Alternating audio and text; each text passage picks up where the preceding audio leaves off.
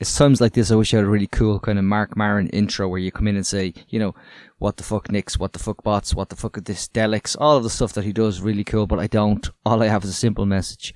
The Tortoise Shack, the Echo Chamber, Reboot Republic, all of the podcasts on the platform are ad-free, sponsor-free, rely totally on you, listeners, to keep these mics on and conversations happening. We need your support. You're not going to hear an advert from a bank. You're not going to hear me talk about what mattress I slept on last night. And you're certainly not going to hear me telling you how you should wash your balls, lads. I'm sick of people telling lads how to wash their balls. What the fuck is going on? But what you are going to hear until the one day we actually become viable is me ask you for your support. There are tens of thousands of people listening to these podcasts every week. We need some of you to put your hands in your pockets, pay it forward, and keep it free and accessible for everyone. The link is right there in the podcast you're listening to now. It says patreon.com/Tortoise Shack. And as I've said before, think of it as the easiest bit of activism you can do on a monthly basis. That 6-7 quid you throw us helps us create 6-7 euros worth of space that we can carve out to have the conversations that you want to listen to, because clearly thousands of you do. So whatever support you can, please chip in. Patreon.com/Tortoise Shack. Thanks for listening. Thanks for the support. Thanks for liking and sharing. We'd love you to join the community we're trying to build. But I'm done now, and I'm going to let you get to the podcast.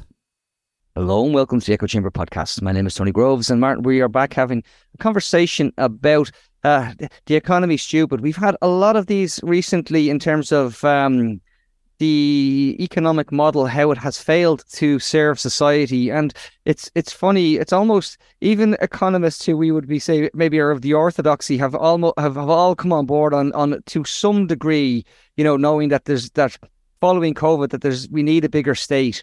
But now we're getting to budget season and there's a lot of irresponsible kite flying going on already. And it's like, it's like the Brown Thomas Christmas shop. Budget season starts earlier every year. We're having promises of tax cuts and helping to squeeze middle. And yet we what we really need is more services. I know you, Martin, your own experiences of the health service know that we need more and readily available services. Yeah, we're in end stage. I mean, let's be real honest. We're in end stage capitalism. Everything they do is just making it worse. There's nothing they're doing is making it better. And we're all going to die because of climate change, Tony. And so that's it. Capitalism isn't fit for the job. Well, we'll get into it anyway. We're delighted to be rejoined on the podcast for the first time in 2023 by the economic and social analyst with Social Justice Ireland, Colette Bennett. Colette, how are you keeping?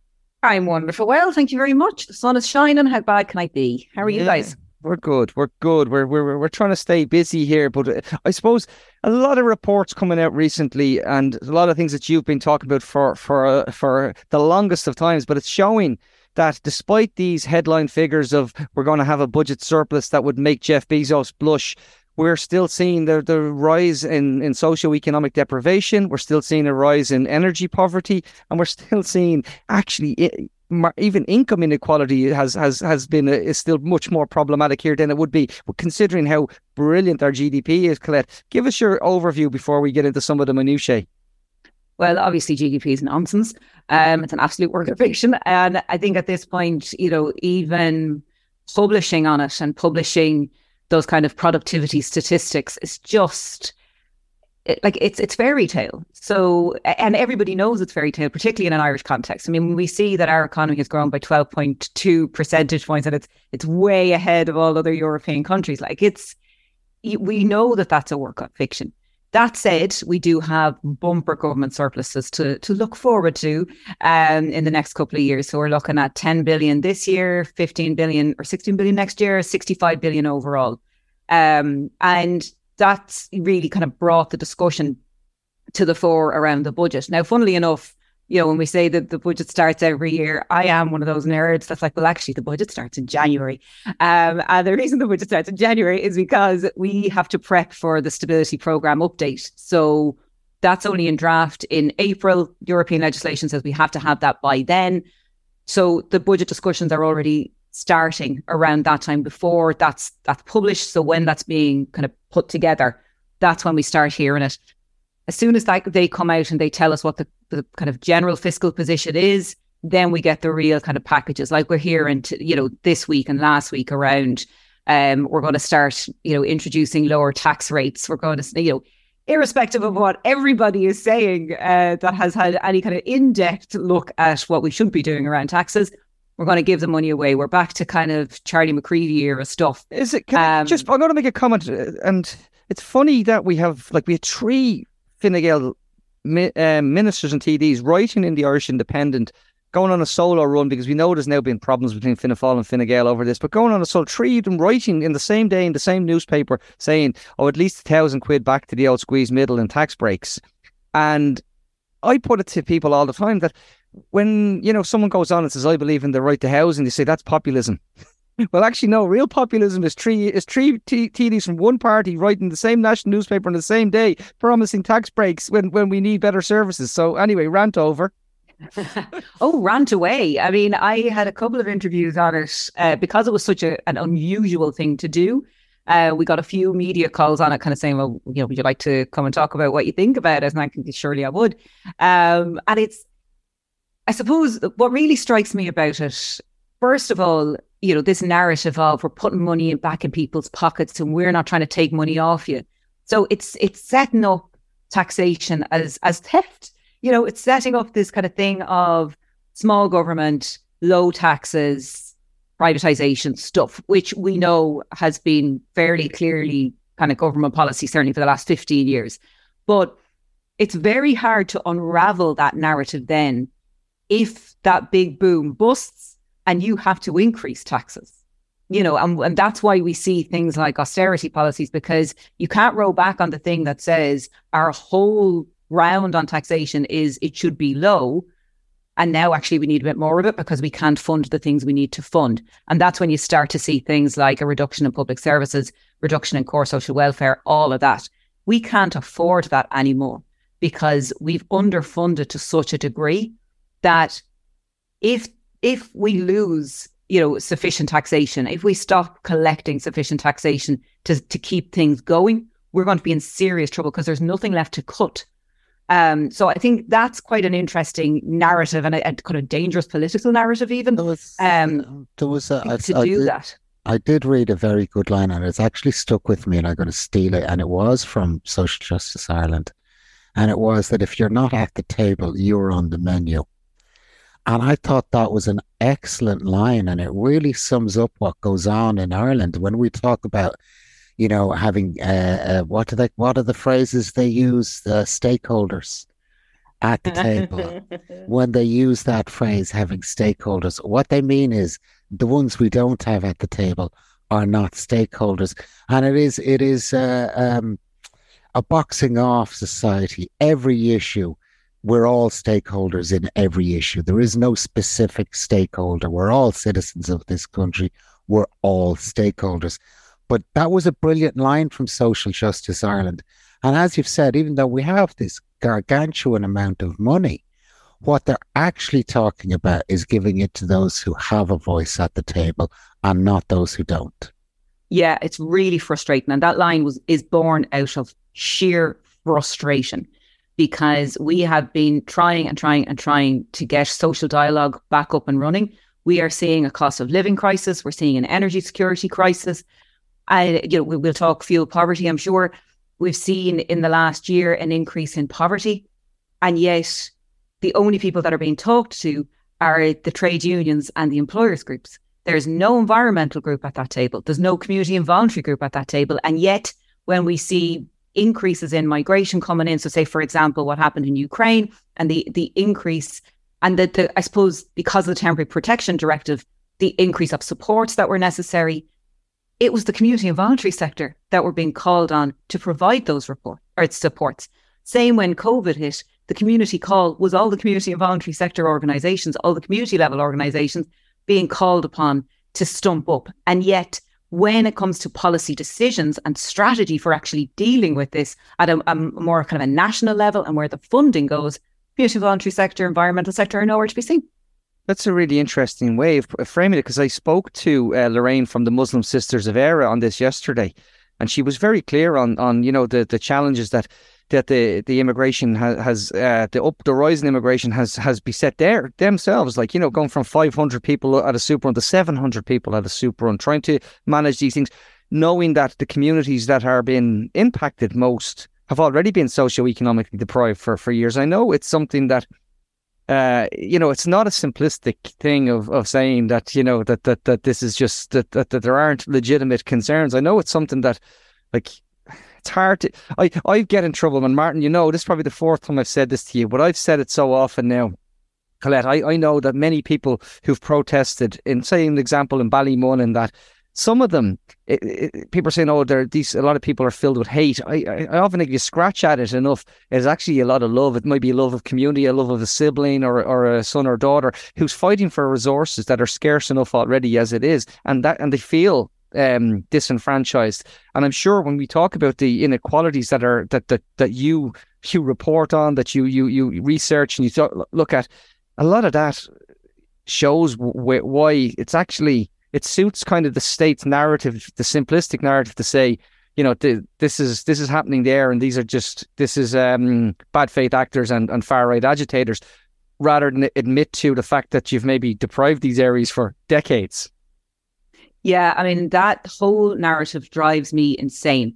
And I think I was particularly clued into it when it was happening around the time of the protests in Finglas and Ballymun and East Wall. Obviously, being from Finglas, I was kind of clued into it, and the narrative around people from those areas. I'm people from those areas. They're not my thoughts. But what came out of it was the minister came out and said in a national newspaper, there's just no point in consulting with some people. What does that mean? Like, okay, fine. On a very technical point, there will be some people who will never listen to you. They just are filled with hatred. They're filled with bile. They want the violence. And there's going to be no rational discussion with that. But for the vast majority of people who are in the areas that we're talking about, what their concerns were and should have been addressed was, if you bring in more people, whether that's from building an apartment block and you're going to see another 1,000 people moving in, or it's because of a migration policy, what happens with the available resources? Are you matching resources with the additional people coming in, or does everybody get a smaller slice? And when you talk about smaller slices, we're talking about areas that have very small slices to begin with.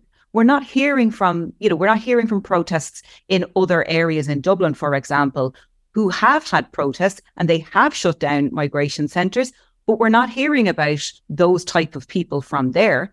We're hearing it from more working class areas, more disadvantaged areas, rural areas, such, for example, in Kerry and in Clare as well. But these are communities that had legitimate concerns about resources. If that was a planning application, you could say, okay, I'm raising an objection. Now we'd all be called NIMBYs, but I'm raising an objection to the planning on the basis that I want to see where the amenities are. Where's the increase in healthcare? Where's the increase in the schools? Where's the increase in public transport? All of that. You don't get that when it's an international protection decision. Two quick points that are relevant. One, too much gone to the idea now we need more guards, no, we need more maybe community development officers, we need all of these other supports. And then the other really quick point I want to say is, you know, you kept saying the word resources. It's interesting that Josepha Madigan was the minister who famously put out the anti-traveller pamphlet that said, don't give the land to travellers because it was a waste of valuable resources, and managed to get promoted off the back of it. Sorry, Martin. Yeah, I see. I'm with you to a large degree, Colette, and I'm with you to a large degree. And I like to look at it, we say, through the prism of GPs. Are there enough GPs in an area to cope with the volume of people that live there? We already know before you ever put one other person into a community, the answer is no. And the answer is no right across the country. There is a shortage of GPs. So that's reflected in all services. I'm just using GPs as the fulcrum, but that's in all services. No, the services don't exist. You're dead right.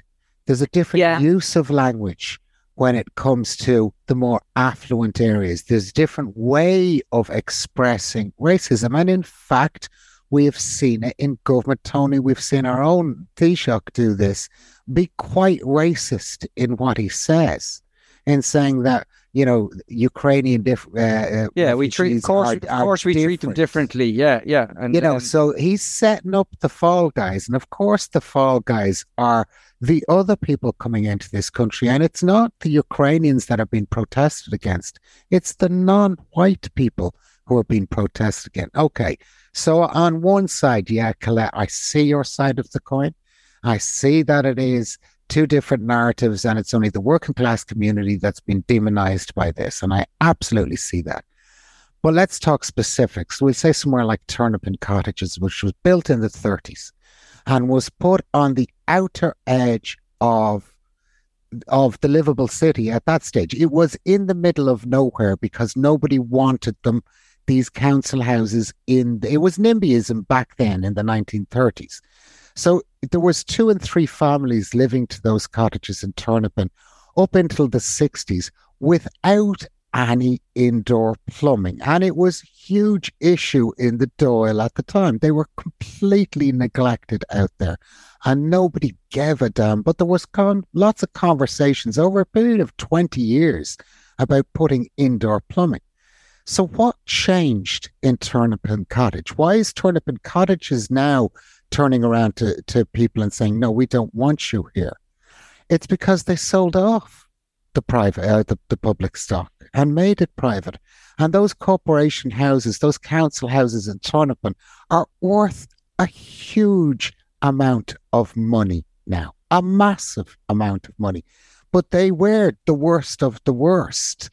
Back in the 1930s, the isolated, in the 60s, the isolated, the completely neglected community.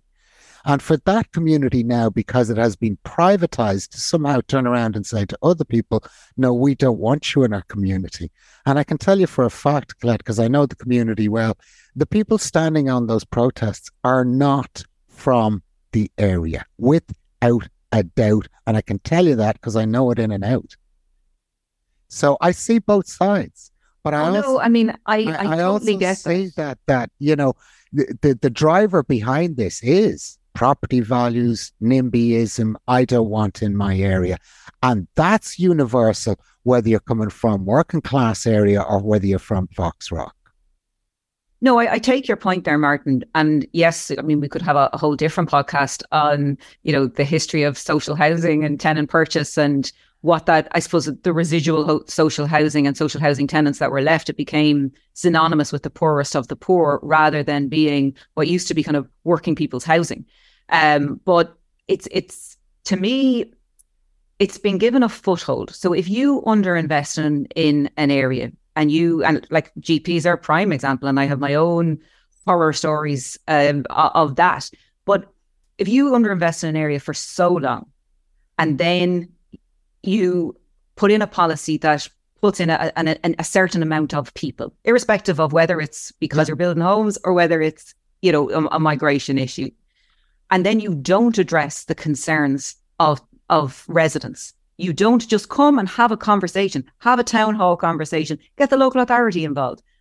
Answer the question of, are there going to be additional GPs? Is there going to be an additional bus service running? Answer those questions. If you don't do that, if you ignore that, then you build up that kind of anger and that frustration.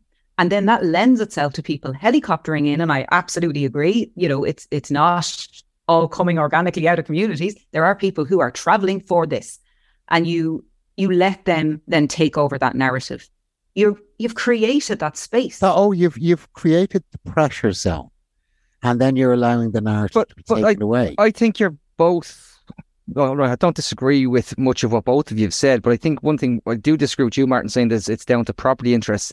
A lot of it in these communities is down to poverty's the driver. Tony, when you're sitting in a corporation house that's worth upwards of No.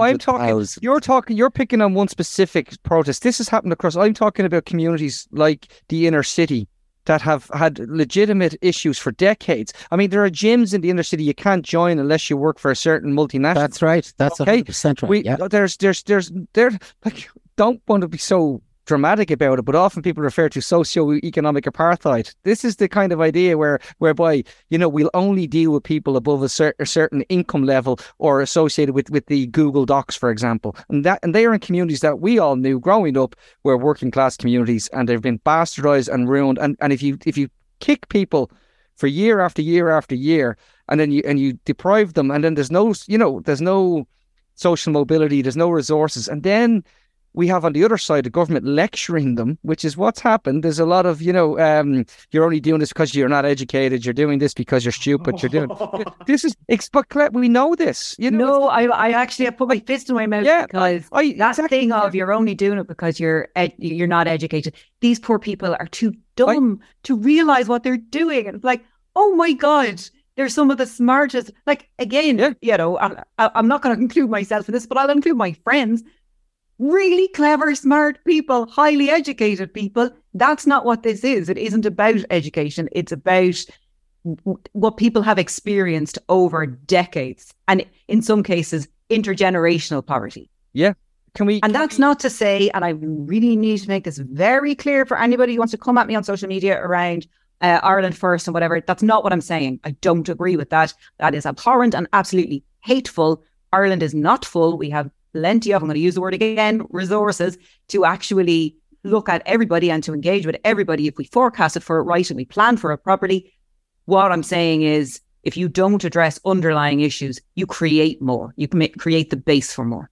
I agree. Okay, look, we better move on and talk a little bit about the actual the real struggles that people are experiencing in this economy in terms of energy poverty and people choosing between heating their homes for a couple of days a week rather than 5 days a week, 7 days a week as people would hope to. There's so many decisions coming out in report after report showing how people have struggled through 2022 and how we are going to be facing into the same sort of situation come the next autumn and winter. I mean, we just said it's lovely and warm at the moment, but it's not going to be lovely and warm forever. We live in Ireland. Colette, how bad is it now, and how are Social Justice Ireland sort of feeling as we head in towards the submissions for the budgets? Yeah, so a couple of things, I suppose. The energy poverty thing is one that we talk about internally in Social Justice Ireland in terms of trying to get our heads around why it's taking such a foothold compared to just poverty, because it's all out of the same thing. We talk about food poverty, we talk about energy poverty. Someone was talking to me recently about hygiene poverty. We've talked about period poverty, but actually, ultimately, it's about making choices that you shouldn't have to make because your income is too low. It's an entire thing about income adequacy. So we have people who, in order to put food on the table, trying. Something went wrong with your mic there for a second, so it's fine now. Sorry, but because people are trying to keep food on the table, or they're trying to keep a roof over their head, or they're feeding their kids rather than themselves, they're making choices not to heat the home. They're making choices to heat the home some days, but that means a reduction in the cost of the groceries. There are those choices that people are making. If you're on 220 quid a week and you're trying to figure out, what do you do with that? You need your transport, you need your accommodation, you need your food, you need your heat, you need your clothes. Like we used to say when I worked in MAS, you need your €10 a month for savings and contingencies. And like that used to cause ructions to try and get that into people's budgets and financial statements when you were advocating with banks. But that's what you're trying to do out of not enough money. And what we saw in the last budget, we looked, and we weren't the only ones, almost every organisation in the sector looked for at least €20 a week of an increase to core social welfare. What was given was €12. So immediately, people who are dependent on core social welfare were €8 worse off. Now what's being talked about out there is, there might be a tenner for pensions, a tenner a week for pensions. That's insulting. That is so grossly insulting. We've gone from Fiver Friday. Barely what you didn't give last year. Yeah, it's the old Fiver Friday trick, except this time it's going to be a tenner Tuesday or something like that. Is what they've done. But no, I'm really serious. But it's important. Can I make one quick point? Back to Portugal, when they were doing their reassessments on the likes of their welfare rates or their social welfare and their social transfers that they were doing. I think they decided to go with, they were saying that if inflation was running at 8, they would put it between 8 and 12% rise. And again, it's very clear, Ireland's economy is doing much better than Portugal's, but Portugal's actual is doing not too bad at all. I think the second or third fastest growing in the EU, but their inequality margins are actually, the inequalities within their society are shrinking. So, whereas ours have increased. Exactly. And increased in the most recent silk as well. Like, that's right. And data about income. You mentioned why has energy caught hold with people? Now, I can tell you from being a poor person, I am a poor person, and I say it all the time, I am. I went, not last year, the winter before, without a gas boiler, because I couldn't afford to get the gas boiler fixed. And it was that simple. I went for an entire winter without a gas boiler. So I was already on the back foot before the energy crisis hit. With energy bills, I was already on the back foot. And that's the problem with this. They talk an energy crisis. It's been a crisis for people who are struggling for donkey's years. Only because it hurts the middle class, it becomes a crisis. And that's why you're seeing it. It's because it's universal. It was the same as the water charges. When a bill is universal and hits the poorest and the wealthiest, then it becomes a problem. When it's only just the poorest, it's not a crisis. As we said earlier, if you're not at the table, you're the menu. And that is what happens. And I think you're right. And I think it's politically easier from a policy perspective to silo. So if you've got an energy crisis, well, we'll fiddle about with the thresholds on the fuel allowance, and we might add another fiver to that or extend it by a couple of weeks. And sure, isn't that dealt with then? Rather than actually looking at, well, what is causing poverty? And if you really want to open that can of worms, you're talking all policy areas. And you need to then have a proper, real, integrated debate rather than these kind of silos of, well, that's your department, not my department. If it's not in my department, it will very quickly become my department. So if you don't address poverty in the Department of Social Welfare, it's going to become housing's problem. It's going to become education's problem. It's also going to become health's problem. Yep. Then it's everybody's problem. So rather than having these kind of silos of, well, it's not in my budget line, why don't we actually look at the budget as a whole and what's actually needed to address poverty, as opposed to, well, if we give an extra fiver on the fuel allowance, isn't that the job done? Well, we live in this situation where we say social transfers do the heavy lifting. Okay, this is the line, and it's No, I get that. Yeah, but they push it at us, and no one talks about the actual the cost to society of someone knowing that they need that children's allowance just to actually put the next meal on the table. They don't talk about that, Jared. And I know, Martin, you probably won't agree with me, but I think it's awful disappointing in one way that Nessa Horrigan has been moved off the committees that she was involved in, because she was trying to work in these well-being indexes, which might have been a step forward from, the idea of the social transfers doing the lifting and the silk index, and because it's all very imperfect, as we know. Colette, though, I want to come back to the idea then of saying how you could make it every department's problem, because we did this with climate action. We said every department now has their climate budgets, and we made it law. It's not working. It's not actually they're not delivering. Many of them, I think Pascal Donoghue even refused to bloody appear at a committee recently where he basically said jog on. But the idea that we can do it for that, and we can't actually then embed it. To go back to what Aidan Regan said to us a couple of months ago, we have we're obsessed with this redistribution model, and we need a pre-distribution model. I mean, we have, you mentioned a couple of them there. We have these frameworks. So we had the wellbeing framework. It came out around budget 2020, I think, or maybe it was budget 21. The first kind of consultation on it. They produced the 11 domains, which were very closely aligned to the OECD wellbeing indicators. They've produced all of these statistics. There's a micro hub on the CSO. And if you look at the dashboard that was produced, we look like we are doing the job. So if you look at the dashboard, we're green on health. Green means go, everything is fine. We're green on health. We're green on housing. We're green on income. Like, what? So we had a look at this last year for our conference, and we kind of like, well, if I was looking at this and I was looking at a different set of statistics, I might look at some, I might end up with some different colours on those indicators. Or if you just went outside your front door and looked around very much. Do you not remember when Joan get this phrase, Burton, Joan anyway, and Enda Kenny gave themselves a score out of 10 for how they were, what they were, and they scored themselves 9 out of 10 in the middle of the time when they'd literally just eviscerated an entire country with austerity, and they gave it themselves a 9. That sounds extremely like that, Colette. Oh, it was amazing. It was absolutely amazing. But what I found quite interesting about how amazing it was usually, if that was real, if government actually really thought that was real, that would be front and center of media. It would have been published. There would be hard copies given out. That was sent around in an email. I was on one of the working groups on that well-being, those domains. I didn't even get the email. It was sent to me by somebody else. Like, it was done so under the radar, you couldn't possibly stand over it. It was talked about NED last year, so National Economic Dialogue, only in reference to the environment, because obviously that's red, because there isn't an indicator in the world that'll tell you that Ireland is doing anything other than terrible.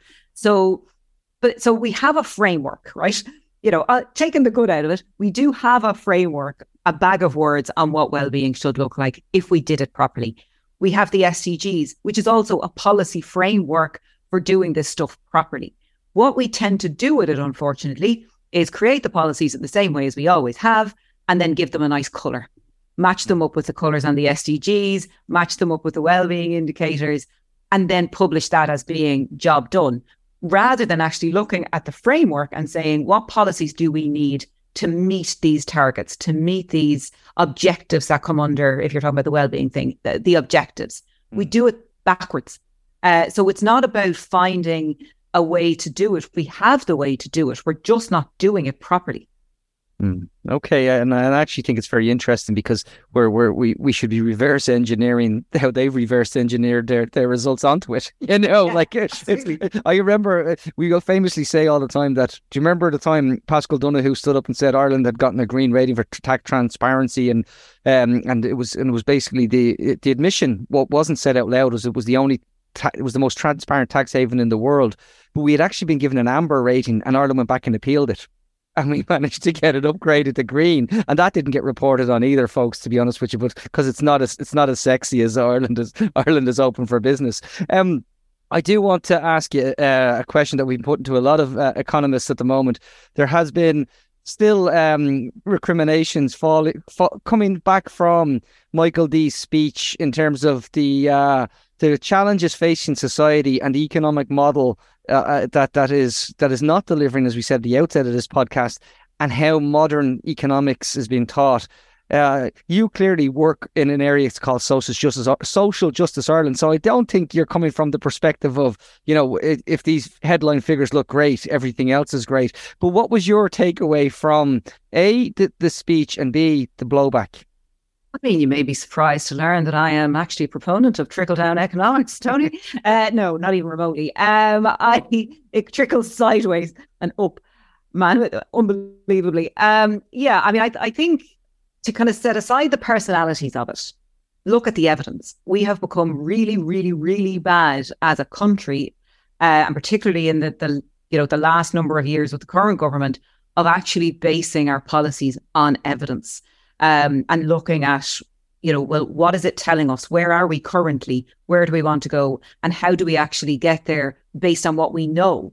Rather than, I've got vibes that it might look like this. But if you actually look at the evidence, we see very, very kind of traditional neoliberal economic thinking in all of our policies. So if you look at housing, for example, or actually any policy area, it's all about privatization. That is neoliberal economic thought. That is the thing of, if you privatize it, then those who deserve it will get it. There's no societal thinking in any of that. We talked just now about the, €1,000 credit. Again, reducing the state resources, and we need to actually increase the state resources. I know that there are these big, massive bumper bonuses and whatever else, but they are short term. We need to actually start looking at what the core budget is and providing for that properly. And we're not doing it if we're cutting taxes. But again, you cut taxes, you privatize services. What does that mean? The people who have the money can get the services that they can afford to get, and the people who don't get anything. So the proof is in what the policies are giving us or not giving us, and who they're not giving it to. And that's where our economic thought is, or certainly that's where the dominant economic thought is in government policies. So taking aside, because I've already gotten sideswiped, taking aside all of the personalities, it's actually what's the evidence saying to you? And the evidence is saying Michael D is 100% bang on the money. Yeah, and I do know that obviously, like we spoke to Konstantin Gurdjieff about how, you know, they teaching now in Colorado, teaching economics and talking about, you know, more maybe introducing other theories, or talking about behavioral economics, not just traditional economics. And so there is obviously that academic argument that, you know, Michael D was basing on, but he was referring to the orthodoxy. Let's tell the truth.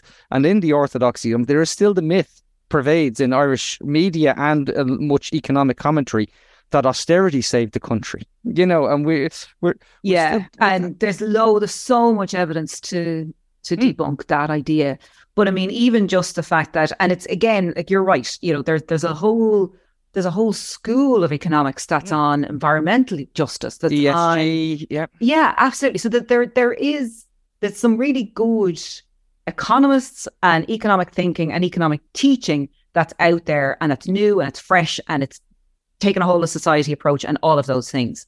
But if you look at, and I think this is the direction that the president was going, if you look at the dominant economic narrative that is setting our policies for us, it isn't that. It isn't the progressive narrative. It's quite the opposite. I can give you a quote from the interview we did with Dara O'Brien the other day, where I said to him that his delivery model is completely, you know, wrong. He's reliant entirely on the private sector, and it's cost ineffective. And he said, what was it, Martin? He said, "I'm not as pure as you are in how we get it done." And it's so funny. So in other words, I was being a lefty purist, whereas the truth is, if he was really doing their jobs, they'd be concerned about how much money it's costing us per unit that we're delivering. 100%. I also think that there's an element of it in Ireland is unique. We're not just neoliberalism, as we've said, we're neoliberalism. You know, it's a non-drugs kind of neoliberalism. Yeah. And it really is. We really are that kind of tip of the spear, you know, that really cutting edge of how bad can neoliberalism be. You've a country with a surplus of 26 billion, and that's even before we get the Apple tax money back. There could be another 10 million in on top of it, and yet we have some of the worst homelessness, housing lists, health in the EU. Now you can't balance, and we did say that to Dara too. We said that. He kept saying, oh, the EU, you know, everybody has problems with housing. Yes, but they're not the richest country in the goddamn EU, sitting on 30 billion of a surplus. I find that really interesting with we're the best in the world in our productivity. And, you know, and we really kind of claim that. And then when it comes to what we're doing badly, well, everybody else is doing badly as well. You can't have both comparisons; they don't work. We can't have, like, what is it? At one stage, if you factored Apple, for example, per head of every single staff member that they employ was apparently as productive to the tune of like $750,000, because this was the basis. If you took it on a head per head to the same Apple employee in Germany, it just doesn't stack up. Really quickly, because I'm conscious of time, you have a pile of cash, we have all this money. They are talking about another private idea, is maybe create what they're calling a sovereign wealth fund, which is not a sovereign wealth fund, but it will go into the market and do this. So they'll go to the likes of BlackRock or one of these companies that are making money out of other people's misery by buying up properties across the globe, and say we'll get a return on that for Ireland. You're not in favour of that, Colette. You don't think we should be going down that road. You think we should address some of the issues. Yeah, not so much. So the way we would look at this is to separate out the core budget from the kind of bumper budget. So the core budget is, what does it take to actually keep the show on the road? And are we collecting enough taxation? Do we, as the Commission on Taxation and Welfare have said, as the European Commission have said, as we ourselves have said, as plenty of others have said, need to broaden our tax base and increase our tax take. And then look at kind of almost ring fence that. And then with the kind of bumper money, the surplus money, to actually invest quite a lot of it. Yes, we do need some sort of a reserve, absolutely. But I thought it was really interesting that I was on a program with a minister, and he said, well, we need to keep this money for a crisis. I thought, what crisis are you for? You know, as Martin said, we have record levels of homelessness. We have massive waiting lists for social housing, massive waiting lists for healthcare. We have kids who are so far behind developmentally in terms of psychological support. We have a migration crisis because we haven't handled it properly. This, you know, just take your pick. So we need to start investing in that, but kind of rather than this privatized model where you're paying kind of constantly or this current expenditure model, start investing capital in it, build the social housing, build the primary care units, you know, do the long-term investment stuff while the money is there. And then at least it kind of keeps you in good stead when it's gone, rather than having this kind of collection model of, no, we're going to create a wealth fund in case there's a crisis for someone else. But there is actually a sovereign wealth fund, and everybody passes it by all the time, never even looks at it. It's the PRSI fund. I mean, how many times have they raided it at this stage? Charlie McCreevy, and we mentioned Charlie, he absolutely raided it. They raided it again during the beginning of austerity. The money that's going into, if they stopped raiding the bloody thing, it is your sovereign wealth fund. And now they're But Martin, but like, I want to be really clear on this. Some of the money we took from that was like 300 million here, 600 million there. We're talking about potentially gazillions. Okay. I'm talking potentially 30 billion should be sitting in that right now, Tony. Right this minute. Well, you're talking again about the failure to collect PRSI as well, which is what they've done now. Which is. So we have to. This is a whole other podcast for all. But what I'm saying is that, like, as Colette says, we have the money to spend now. What the government are doing is they're really renting a housing solution. They're renting housing solutions. And it's like we've always said, it's all dead money. Rent is dead money. So when your government is renting a housing solution, it's dead money that they're throwing away. It's crazy stuff. I want to throw one curveball at you, Colette, before we wrap. Much of the money that we're going to get is because of intellectual property rights being shifted to Ireland, and it's, you know, and it's all a fudge. We're wonderful at this tax avoidance network. We really are. We're world leaders. It's going to move on, whether it moves on because some other in tax competition, someone else takes advantage of it, or the UN finally gets together and says, look, we'll have something, tax will be dealt with at the UN level as opposed to this. It'll have to move on at some stage.